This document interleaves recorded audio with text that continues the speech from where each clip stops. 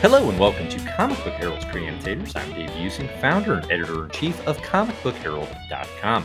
I am joined today for an interview with Jeff Smith. You may know Jeff as the creator of Bone, one of my favorite comics of all time, Razzle, Shazam, and the Monster Society of Evil, and of course, going on right now, Tukey. We got book 1, Fight for Fire. We got book 2, Fight for Family. And we're going to talk about those as well as Jeff's illustrious comics career.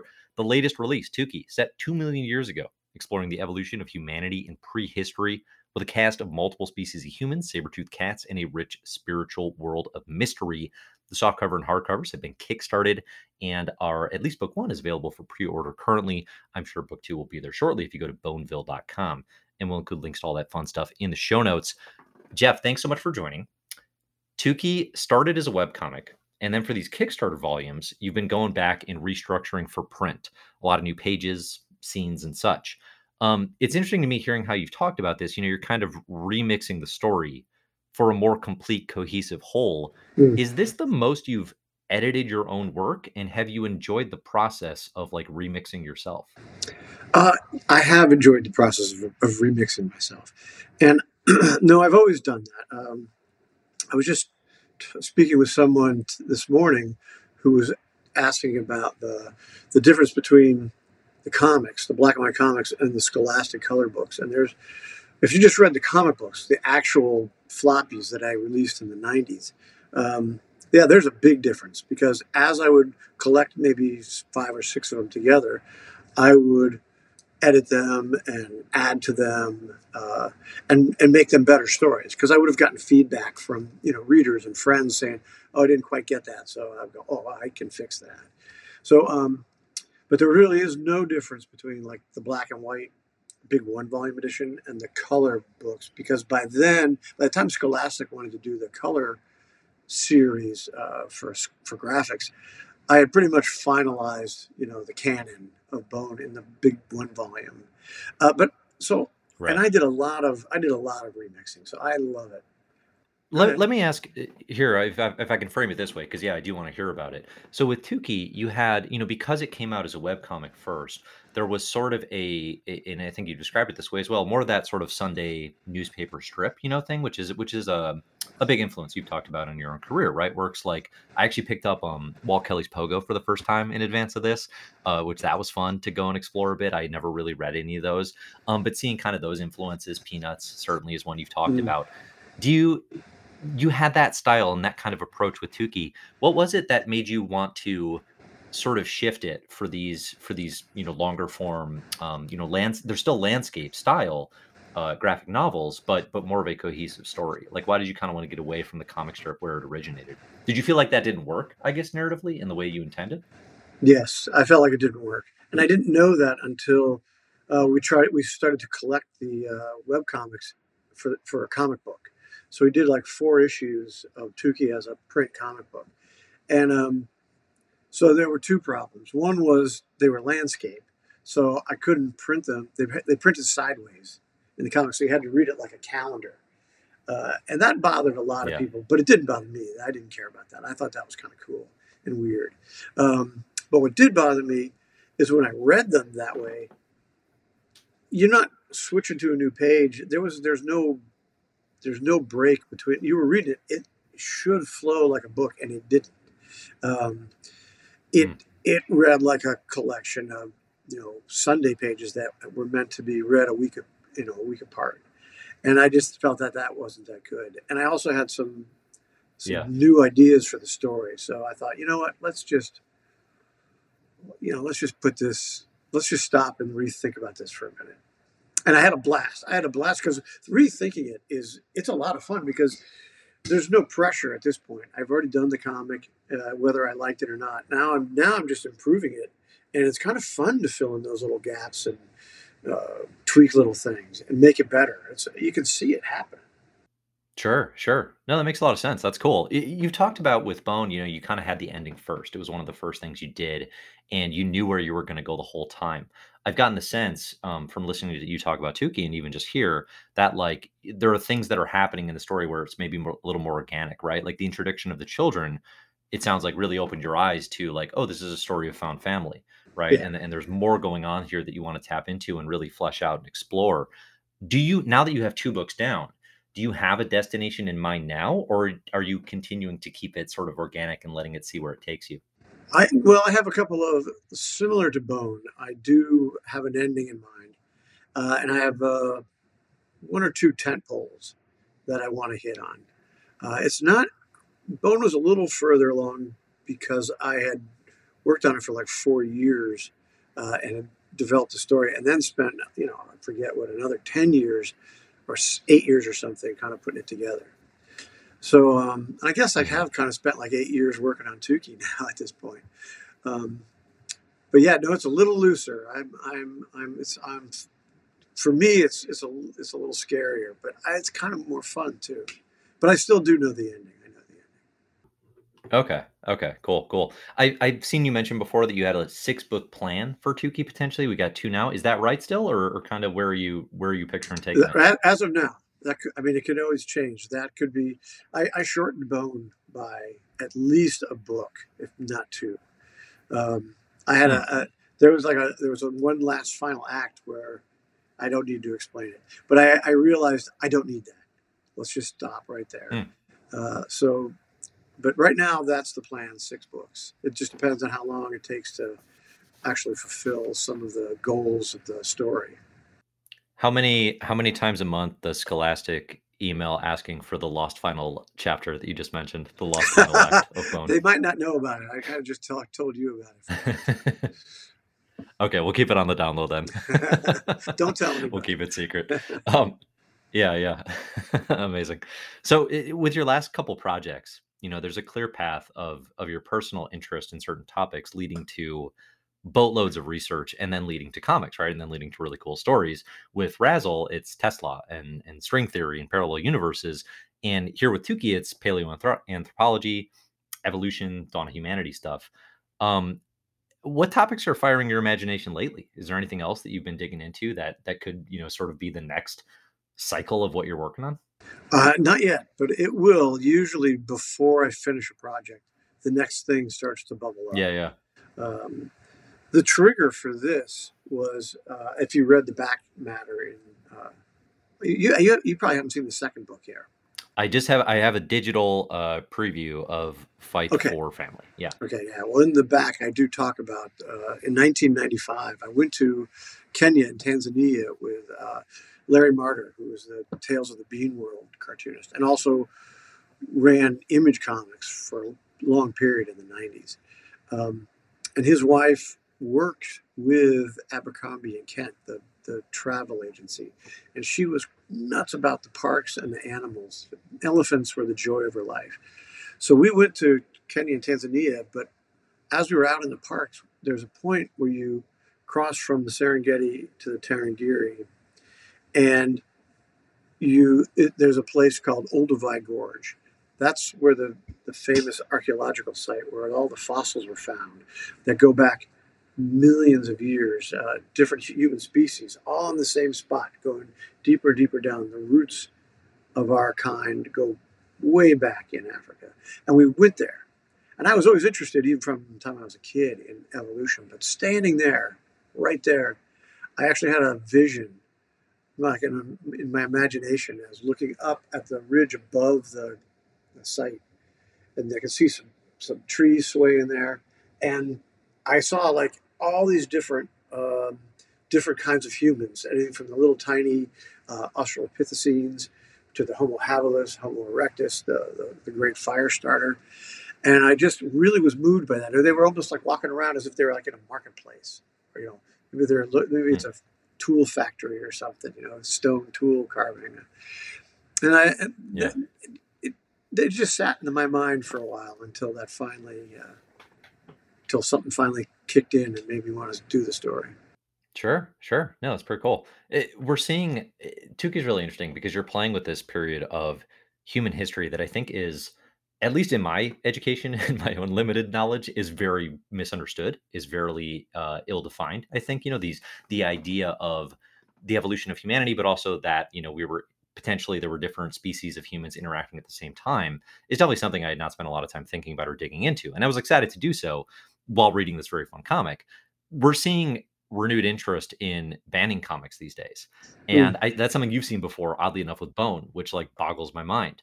I'd imagine Tukey can become a target amongst the more fundamentalist religious portrayals that tend to react negatively to Tales of Evolution. What's your reaction when you see these movements to keep ideas, perspectives, science in some cases away from readers? Because you've seen it, more than once. They're disgusting. They're Yeah. so blatantly anti-American. I mean, it's one thing if you don't want your kid to read something, you don't want to read something. But what in God's name feels American about not letting anybody read something? Hmm. Your beliefs are not everybody's beliefs. That's what this country is all about. I find it terrifying. And I'll tell you what, Yeah. evolution is a fact. It's not a choice of like, oh, I kind of don't want to believe in it, dude. Tough. It's bones and rocks and dirt and genetics. It's real. It happened, and it makes and this setting 2 million years ago. Yeah, a lot of people don't really know this. I mean, if you're into like reading about the archaeological finds and Lucy and all that stuff, you do know about it. Yeah. Um, we've often not been we've existed at the same time with other humans. Most recently with Neanderthals in Europe. So Hmm. this is a it's a odd thing that we're the only species. There's whole books on that. How did we become the lone human species on Earth? Because there used to be just so many Hmm. of them. Yeah, anyone who burns books or bans books is not the good guy, and that's just a fact. Yeah. I think that's well said. No, it's incredibly frustrating to see in any instance. But yeah, I do think this history is completely fascinating. It's not the same thing, but there might be some readers out there who have a similar journey to me, where I have young kids right now, and they are head over heels for dinosaurs. So I've gotten all this dinosaur history over the last 5 years or so that I never thought I'd be getting. But one of the things that boggles my mind is just the millions of years ago that we're talking about with dinosaurs, and Yeah, then the millions and millions of years gaps before you get to 2 million years ago yeah, for human history. Like that was definitely like just how much time there is, and just like I don't know, that alone on yeah. the You can't. scales of time and sort of our own evolution. Oh Yeah, man. you cannot have you can't do fiction stories with humans and dinosaurs. You can't have it. Even Hmm. 2 million years ago, where you know the for the very first time we're starting to control fire and eat for cooked food. Dinosaurs have been gone from this earth over 60 million years at that point. So Hmm. yeah, there's the time and the gap between us and 2 million years ago is almost unthinkable. Let alone 63 Right. million years ago. It's crazy. I love those time scales. Right. That's Exactly. that now that's exciting. That's interesting. Yeah, for sure. No, because it is like when you think of human history, it's like, oh yeah, like you're talking about like the 1930s, right? Like Yeah. something really long ago, and it's like Yeah, right, no, right. like it runs back even more than that. Yeah. Yeah, which is pretty interesting to think about for sure. Very humbling, I think, in a lot of ways.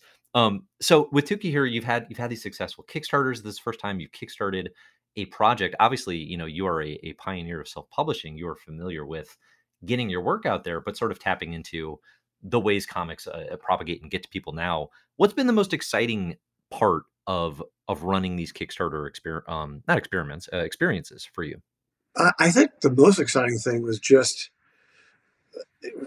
it's such a direct communication with the readers because we've always had there's always been a couple of middlemen. There's the distributor and then there's the whoever's selling the books. And so there's like at least a couple steps. This is directly from my hand to the reader, and the communication was just phenomenal, and the support. So I didn't know what people would think about an old fucker like me making a new book. Does anybody care? I didn't know, and or would they be interested in this topic? I had no idea. But I have Hmm. self-publishing buddies from back in the day, back when Bone was self-publishing. There was the Politos who were doing the Lady Death books, and Billy Tucci and his wife Deborah who were doing She, and they were doing Kickstarter, and they were saying you got to try this, and I was like, really? I don't. Is this really for me? I don't know. And they said, yeah, Kickstarter would love to see you. And they were right. I mean, the support was terrific. I mean, we had talked to Diamond and asked them, we usually, how many do you think, 'cause we got to figure out how many to print, right? How many do you think will sell? Mm-hmm. And they're usually, it's really a lot. Well, it wasn't a lot for Tukey. They were like hardly any. So then we went out to Kickstarter. We sold quite a few. So that was also a happy thing. Why do you think there was, at least from Diamond's perspective, a sense of not there wasn't going to be as much interest because it was a repackaged thing from a webcomic? Do you think that was part of the, I don't know, some sort of negative perception there, or what do you think Possibly, the or it could reasoning have was?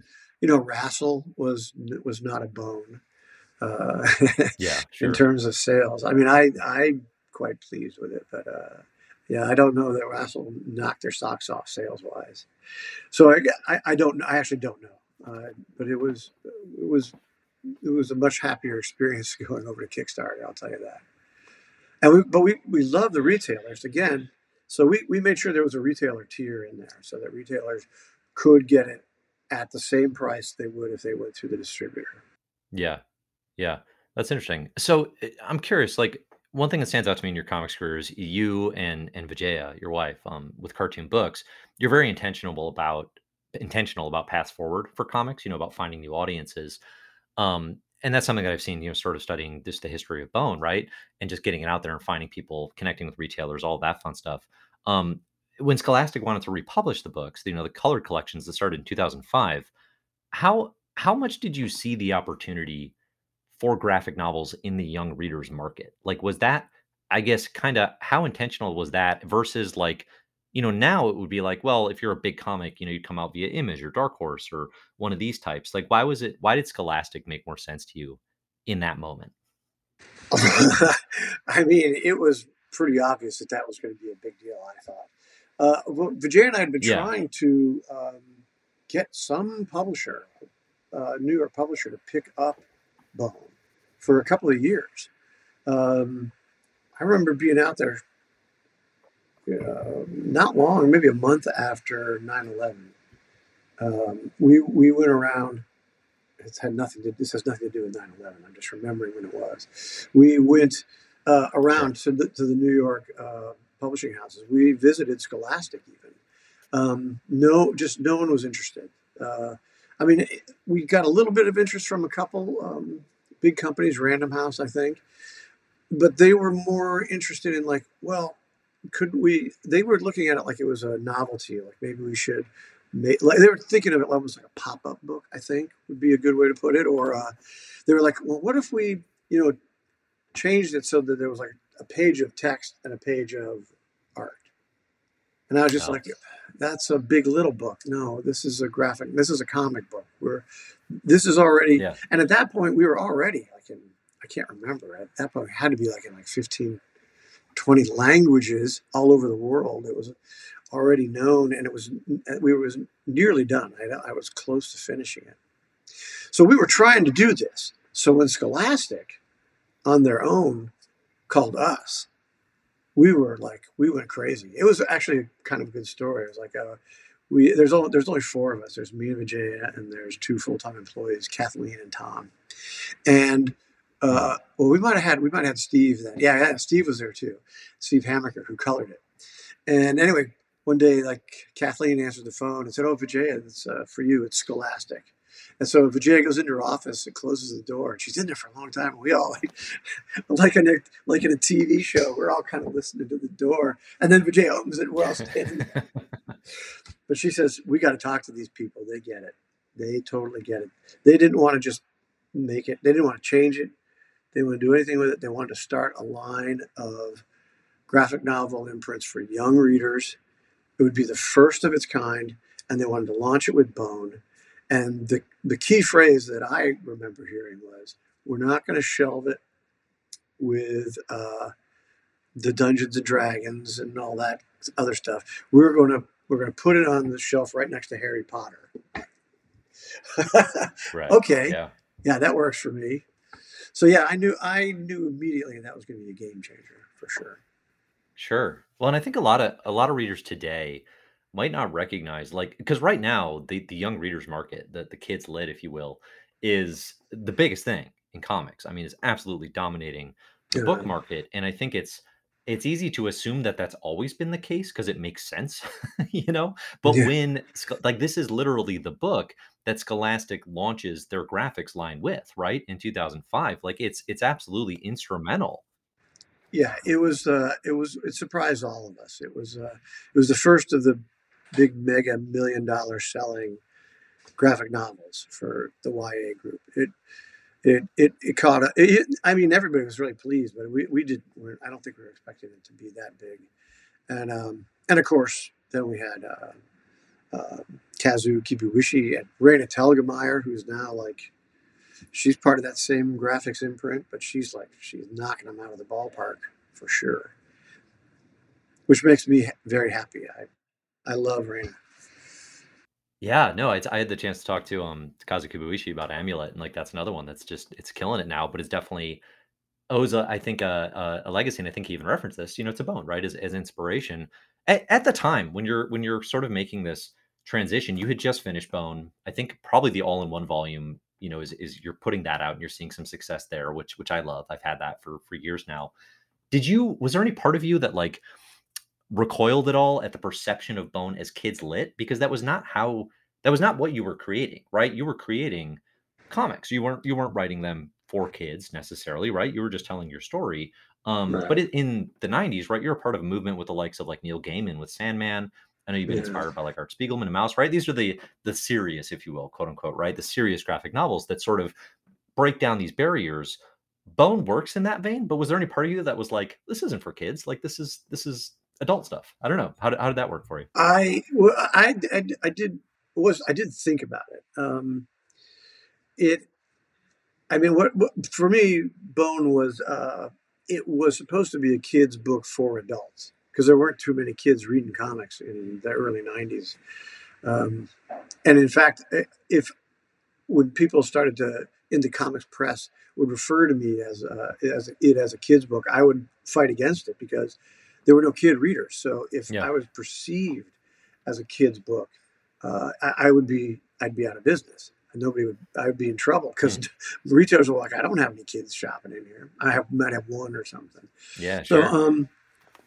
I mean, I never thought there was anything their kids couldn't read because my goal was to do Peanuts or Pogo, to be in the newspaper with Peanuts and Pogo. So Peanuts and Pogo were Yeah. in there, but not everything in there. I mean, Dick Tracy was in there. Now, if you read Dick Tracy in the anytime collections from the 30s or 40s or 50s, good God, that was a that was a squeam. You can be squeamish reading that thing.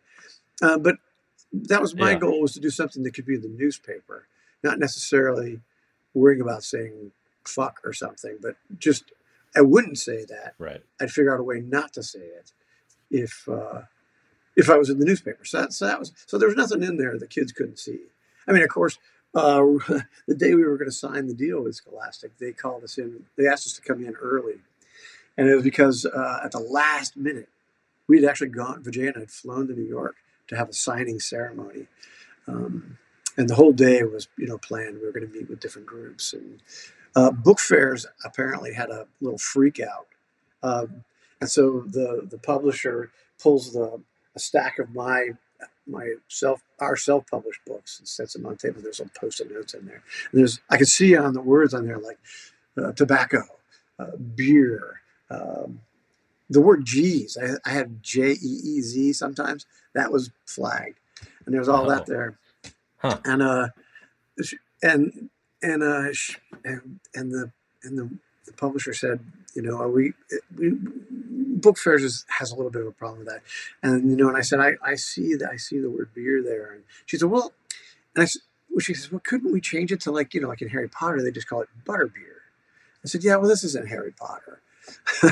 And I said, the good characters don't drink beer. Foambone and Thorn don't drink beer. And they were, and Smiley Bone has a cigar, but it's a vaudeville prop. It's a Groucho Marx cigar. Um, and Vijay and I had agreed ahead of time that if this ever would come up, we were going to just thank them and leave. So we said that. I said, Yeah. look, we didn't say it was a children's book. All the librarians said it was a children's book. Parents said it was a children's book. Parents and children Hmm. all over the world said it was a children's book. I never said it was a children's book, and it's already done. It's already a children's book. It's all over the world. It's done. If it's, I'm not. We're not changing anything. She looked at us and she picked a book pile up, set it down on the floor, and she says, "Well, book fairs is just going to have to catch up." And Hmm. they did. They caught up pretty quick because they sold a ton of them. Yeah, I think it worked best for all parties. We actually had a question here from a Twitter fan. It said from Licensed to Chill says, "Do fans bring up their experiences with Bone being directly tied to the book fairs a lot with you? Do you hear about that a bunch from different like new Yeah, fans?" I do. Yes, I do. I mean, it's been around for a long time, 30 years. So there are Hmm. people that, got in on it when it was a little indie black and white book, just available at the comic shops. And there were people that first saw it in early 90s in Disney Adventures Digest. And I have people come up Yeah, to me all the time and said, I can't believe I didn't know it went past that. I never knew what happened to it. And now I found the whole book. And yes, and of course, the book fairs. Of course, those first book fair people are all in college now. But yeah, but yeah, it's right. crazy. It's crazy. We're on like at least the third generation by now. Yeah, yeah. Well, and now, you've kind of begun setting the stage now too to like like I mentioned, I have these younger kids and they can't read yet, so they're not quite of age with Bone. But it's something I think about a lot. Like, oh, 7, 8. When do I want to hand them the all in one volume?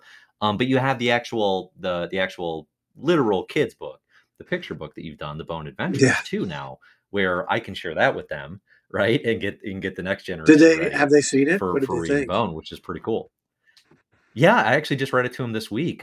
They had a really fun. So I have a 5-year-old, a 2.5-year-old, and a baby. So the baby had limited feedback, but the other two, the 5-year-old, the 5-year-old in particular, he wanted to read it twice. He was like again, and I do the silly Oh, good. voices Again with is phone bone great. and phony. Yeah, no, it's the highest. It is the highest. That is a 5-star I review I from the hope that top. yeah, that is a 5-star review. That's my favorite. Yeah, that's I hope I'm not Yeah, telling tales out of school, but Jed Winnick, you know who he is. He yeah. he had when his kid was a little toddler, he read all of Bone to him, and when he was done, Mhm. oh wait, I'm sorry, I'm mixing up my books. He read Little Mouse Gets Ready, which was also an actual kids book that I Okay, did. yeah, And at the end of that, there's yeah. like a little surprise, a little explosion of surprise. And he, and apparently every time they read the book, he did the same thing. So he filmed it. And the kid gets on the floor and he starts doing the curly shuffle on the floor, going again, squealing. Yeah, 5-star review. That's So amazing. and so those kind of so Yeah, absolutely. these stories of people who tell me, they've read it and it's been with them, their whole life, and they take it with them to college and everything. That's removed any possible qualm I ever had about it being a kid's book. It's never been to kids' book. I was one worry I had was that I would go to book signings and my grown up readers would be turned off by a line of moms and kids. But that wasn't true. That did not happen. The people still line up to get their books signed, but they're just mixed in. And the grown ups, they don't talk down to the kids. They just talk to them about the books, and it's pretty awesome. It turned out really good. Yeah. Yeah, no, it's really cool to see how this book's evolved.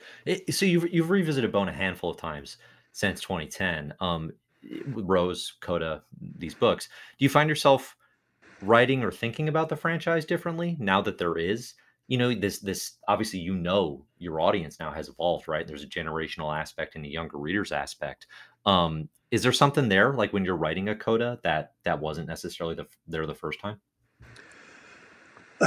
No, not really.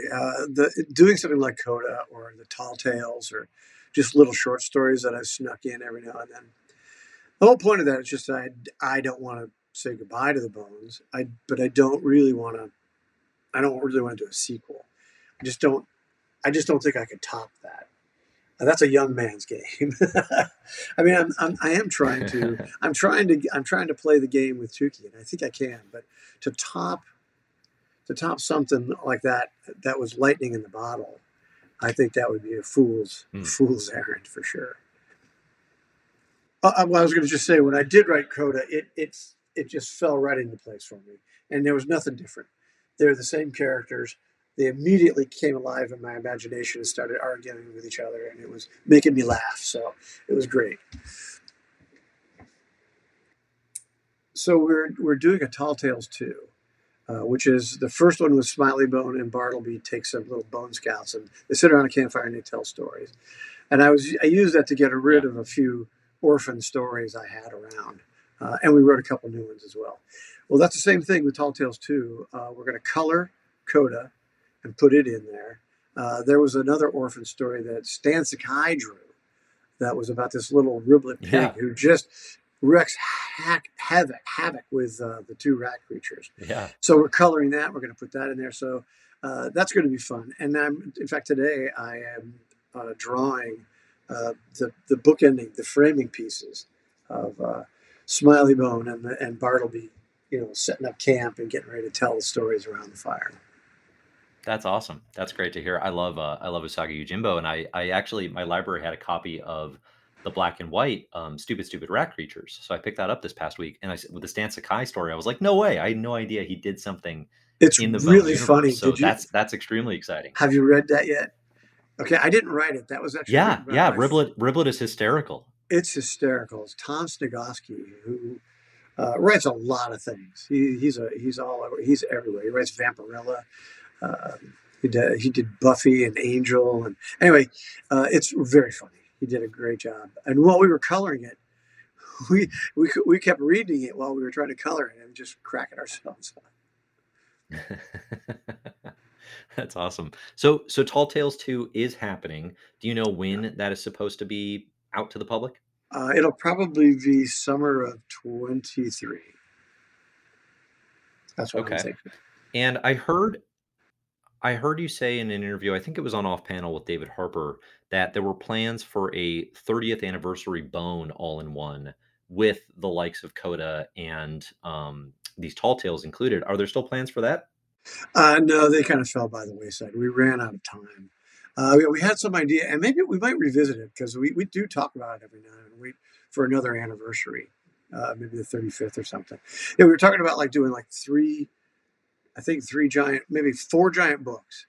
So you'd have Act One, Act Two, Act Three of Bone, oversized in color, and have a fourth volume that would have Rose and Tall Tales and Stupid Rat Creatures and all that stuff, all the bonus material. Yeah. But it was too complicated, and we couldn't get it done in time for the 30th. So, but one of the reasons we couldn't get it done is because I was like, I want to do Tukey for the 30th, and so that's what we did. Yeah.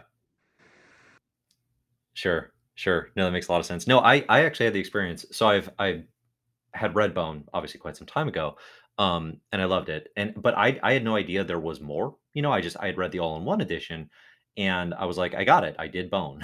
I didn't know there were all these sort of additional stories. So this past couple weeks, as I've been getting ready for this interview, I was so delighted to see that there were Good, these Tall Tales and Coda and Rose and all these things. So that was a blast. So cool. I do think a fourth. Yeah, a connected hardcover thing would I think fans would be excited about that. Um, should an anniversary arise where that is an appropriate, step Yeah, forward. either the 30th, either 35th or like the 40th or something. Yeah, one big giant box with Sure. like four oversized hardcovers in it. You'll have to take out a Yeah. mortgage Yeah. to get it.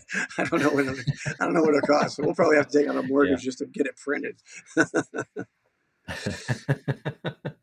That's great. So one more Bron question here. You were working on the Quest for the Spark. You worked on the illustrations. These young adult reader novels. You mentioned you don't want to do a sequel. That kind of functions like a sequel. I know. It kind of functions like a post-Bone saga. Um, eh, do you think that's like Like, is that kind of your bone too? Like, is that kind of the sequel in your Yeah, bones, or well, I no? guess You in a don't think of it that way way. it is because it is a story that takes place a little later in the valley, but that's also why I don't want to do Yeah, anymore. That's not. I didn't realize it would come out like that. I just thought, well, I just love yeah, working with Tom Snagoski so much. I mean, we make each other do crazier and crazier things that I don't think either of us would do on our own. But I just figured, okay, well, I know how to protect it as long as the three bone cousins aren't in it, then it's okay. yeah. But then ended up with like Grandma and Thorn were in it, and there was a new kind of villain. And I'm not saying there's anything wrong Hmm. with it. It was a good story. He really nails the rat creatures. He's got them down. He's really good at that. Yeah. But yeah, it was a little too close to a sequel for me, and I said, I don't, I don't want to do any more of those. That's too much, too close. Gotcha. Gotcha. Yeah. Okay. If readers haven't checked those out, they are very engaging. So if you are looking for more returns to the valley of sorts with a new crew, those are out there. All right. And we got to talk too. As recently as late 2021, there's interviews of you talking with confidence about the Netflix animated Bone, and obviously these past couple weeks, you've learned that they've decided to cancel, or we've learned that they've decided to cancel the series. It's gutting for fans. I can only begin to imagine what it is for you, having been through this for decades. As you put it in a comic strip, it's the Charlie Brown football being pulled away time and time again. How long have you known, and what insight do you have into what happened there? It happened right before Christmas, uh, last year, and yeah, they let the crew go. We had a very small crew. We only had like four people. We had Kate Morris and Nick Cross, two incredibly talented, genius people who have worked on shows like Steven Universe and Adventure Time and Over the Garden Wall. I was very lucky to Yeah, get them. Um, I think I was kind of more crushed and upset for them. I part of me didn't really believe it was going to happen, and I usually said in interviews, even when I was confident, because I had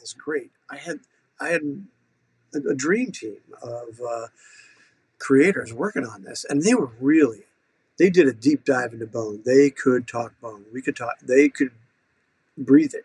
They got it, and they were very carefully structuring out maybe two seasons, planning it that way. Um, we had a lot of trouble from the beginning, though. Not mm, not of our own making. The first was COVID.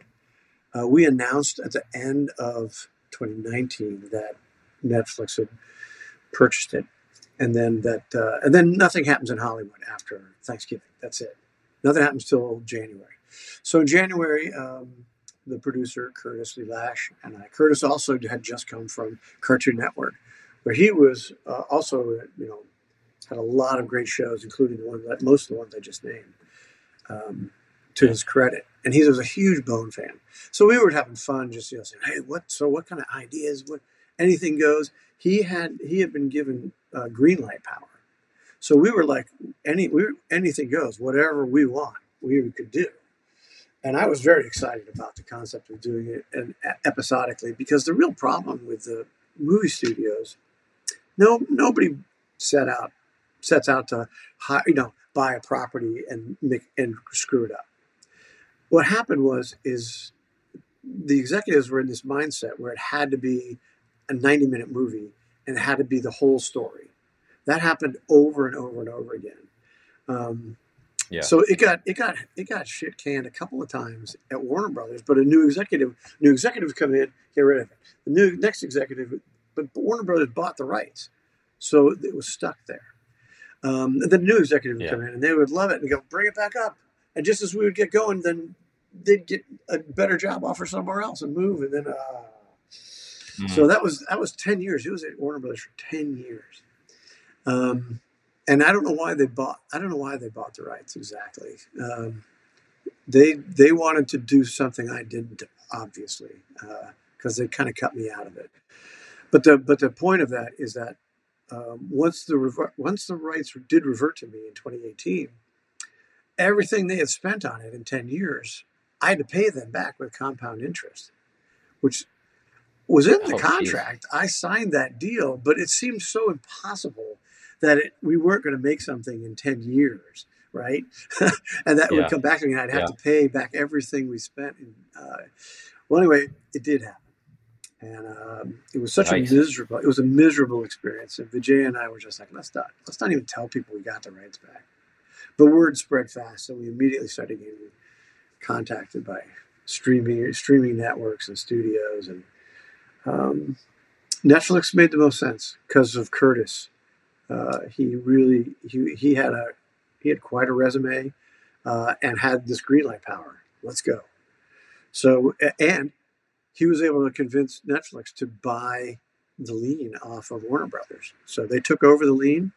So now the consequence is that now that they canceled it, last Christmas, but they still have the rights. So I don't, I haven't, I'm not, I didn't make any announcement. They didn't make any announcements, and you know, I would just have to see. I don't know what the future holds. What a mess. What a tangled mess of rights and Yeah. misfortune So there yeah, with I, getting it I because know. it just makes so much sense. Yeah. So I mean, let's talk about the potential positive, I think, not of this situation, but just of like of getting it animated. Like, what's the stuff that you're most excited about in terms of like your vision for what it could be? Like, what are the things that just get you that had you so jazzed about what it could have been? I can picture people falling in love with the characters again. It's happened over and over again, Yeah. in the comic book market, in the graphic novel market, in the children's YA market. It just happens over and over again. And I thought this could really be a big audience. And to be perfectly honest, I half of me was just as excited about the fact that I would sell a lot more books as I Sure. was about Yeah. the movie. But the seeing it animated, I'm also excited about the things I couldn't do in the comic book, which are, you know, really show the environment. Really, really spend a Hmm. moment to look at the clouds or um, water going over a little rock in a stream. Bring the world to life. There would be birds and sound effects, and I imagined there would be a lot of fun, in the recording studio, working with voice actors, and I pictured there would be a lot of laughing. And I pictured there'd be a lot of fun, Yeah. just in the writers' room. Unfortunately, we started talking just without a crew in January, and I was going to fly out there April 1st to start interviewing and trying to find, picking who we were going to have with staff. And the March 20th was COVID, the lockdown, so everything was canceled, Yeah. and we didn't know what was going on. And I know that some studios were already, they're in middle of production. They were very resourceful and were able to switch to Zoom and somehow, I don't know how they did it, but we didn't have anything. We didn't have a crew. We weren't started, so we lost most of that year. We lost that whole year up until September, when we finally got Kat and Nick, and I mean, we just were like, yeah, can't wait to get started, and then this huge shuffle, the big executive scramble at the top, a big shift, the biggest change I've seen in show business that was right over my head. That's not true. I have at Hmm. least two more, but I won't waste your time.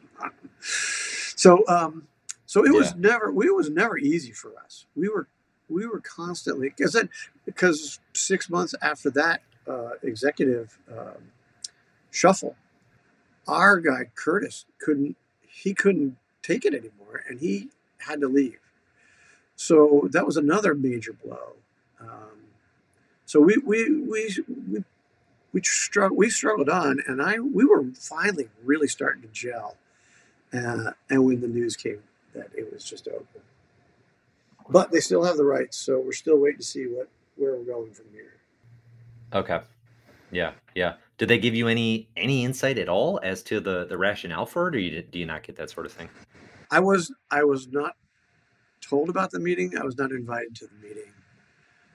On the Friday before the meeting on Tuesday, Kat and Nick called and like we got to put together a pitch because we were under the impression didn't need to make a pitch. We thought we had a green light. We knew that there was a moment when we would get the green light, and we hadn't had that moment.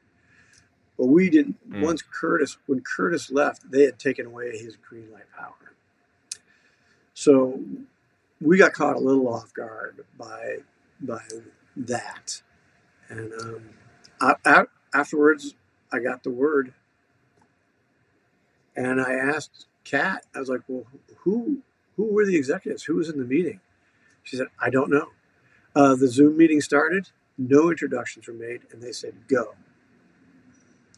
And we'd had some inklings that they were like, "Justify this." We were hearing things like, justify this, explain what this is. Why is this? What are some sales figures? There were some mighty impressive sales figures, but that didn't seem to make any difference. So we don't know. Yeah. I don't, we'll have to wait to hear from them, which we probably never will. Yeah. Oh man. Okay. Yeah. Well, that's too bad. So I don't know how much you want to or can get into this, but it's stuck there until you get it. Is there some sort of out for you to get the rights, or just that's a whole web that you get that time? That is an unknown at this point. Yeah. There's no use stressing about it. Sure. Right. Okay. Oh man. Yeah. Just sounds like kind of the so much potential, and then so much just kind of like the pandemic obviously messed up a lot of the world, right? For starters. But just timelines and schedules and plans and all that stuff. And then you get executive shifts and not seeing your vision on top of that. It sounds like kind of a perfect storm. It's always a perfect storm project. I mean, I'm not going to get that. I don't know. I'm not going to get that mad at them. They made their decision. I've gone without a movie for 25 years. If a couple more go by, it's not going to kill me. Well, I might die by then, but then I really won't care. Hopefully not. Yeah. No, hopefully not. Yeah, no, it is. It's funny because like when I think about the adaptation, just on my own selfish fan level, it's like, well, I don't need it. Like I've enjoyed the story, I've got it, like I'm good. But then you think about just what happens when these things get the visibility of a show or of a movie, and how many more readers then come to the table. And would get to enjoy Bone in a way that they wouldn't, or in a way that they whatever, they have their own baggage with graphic novels. They don't think they're worth their time, et cetera, et cetera. Obviously, it would have done something. So yeah, no, it's too bad to see that not happen, because it's a book that deserves it, I think, and I think everyone who's read it agrees. Well, the one silver lining was the reaction to the announcement. I personally was very happy that it finally came out. Because I was having to play word games or try not to talk about it or something, or try to look on the bright side, and I was not enjoying that. So I'm glad it happened, but then to see like my wife and I got up. Oh, my dog's running around with a squeaky toy. My wife and I got up Friday morning and we're like, "Hey, look, Bone's trending," and we're like, "Oh," but then it was like 70,000 tweets of people really shocked and not happy, very unhappy that it happened. And I mean, the story was not about Bone. The story was about all the kids' animation was being just shut down. And they had all sorts of, there's the executive shuffle. There was the stock drop. There was the subscriber loss. That was what the story was. It was a big story about a lot of things. But man, most of the headlines and the images with those stories were about canceling Bone. I thought that was a good sign that I don't know, maybe they'll see that and rethink, or maybe there's just it proves that people did want Bone. Who would want to see it? Yeah, everybody. Right, no. Yeah. No, everybody was gutted. I have not seen a single makes sense reaction. Like I have not seen a single fan who was like, yeah, Bone didn't need in it. Like everybody wants it. Everybody's excited. I don't know. I mean, there is there is some precedent with them recognizing they canceled a thing too soon or whatever, and then doing it. But obviously, time will tell on that front. So, I mean, I'm sorry to hear it for you, for the team, but obviously, fingers crossed that you can find a resolution that works. Because yeah, I hope just so. what a I hope weird so. saga. You just I'm trying to keep myself occupied with Tukey. That's my real job and my real passion. So and it's doing pretty well. It's getting very good reviews. It's actually just came out in December, and we're going back to press for a third printing. And the second book is done. And like I said, we must have sent you the digital copy, and that will be in yeah, stores in July. So I'm actually I'm actually pretty occupied with Tukey. It's exciting. So I'm worried about that. And good. if things change for Bone at Netflix, I hope. But I'm going to worry about Tukey for now. Yeah. How far along are you in the future of Tukey? Like book 3, book 4? Like what's kind of the do you have a timetable for when people can start to think about those? Yeah, I don't know because I have a Tall Tales 2, which is due to Scholastic this summer. So I'm working on that, and then when that's in the can, I'll start on Tukey 3. Okay. I'm assuming because there hasn't been additional news too with Razzle. I know there was talk of movie status at one point with that. Is there any update there or anything that's gone on with Razzle as far as a possible movie? No, not really. No, not really. It gets optioned pretty Yeah. regularly, but nothing ever really happens. And a lot of Rassles kind of exploded into movies anyway. The multiverses. Everything's Yeah. multiverses now. So I don't know if Rassle. I mean, Rassle I felt was pretty fresh and new when I did it. I didn't make up multiverses. They've been in Marvel and DC and Star Trek for decades. But I thought I came up with Yeah. a pretty compelling multiverse plot. Uh, but there's so many multiverses now that nobody would probably do that. It'll feel like you're chasing a trend as opposed to Yeah. the I mean, I inverse, felt like which I was was, setting a trend definitely when I not wrote that. it. Yeah, but I'm chasing it. It would be chasing it now, and I'm not that interested in Yeah. chasing Yeah. it. So. Sure, for sure. No, I love Razzle. It's super fun.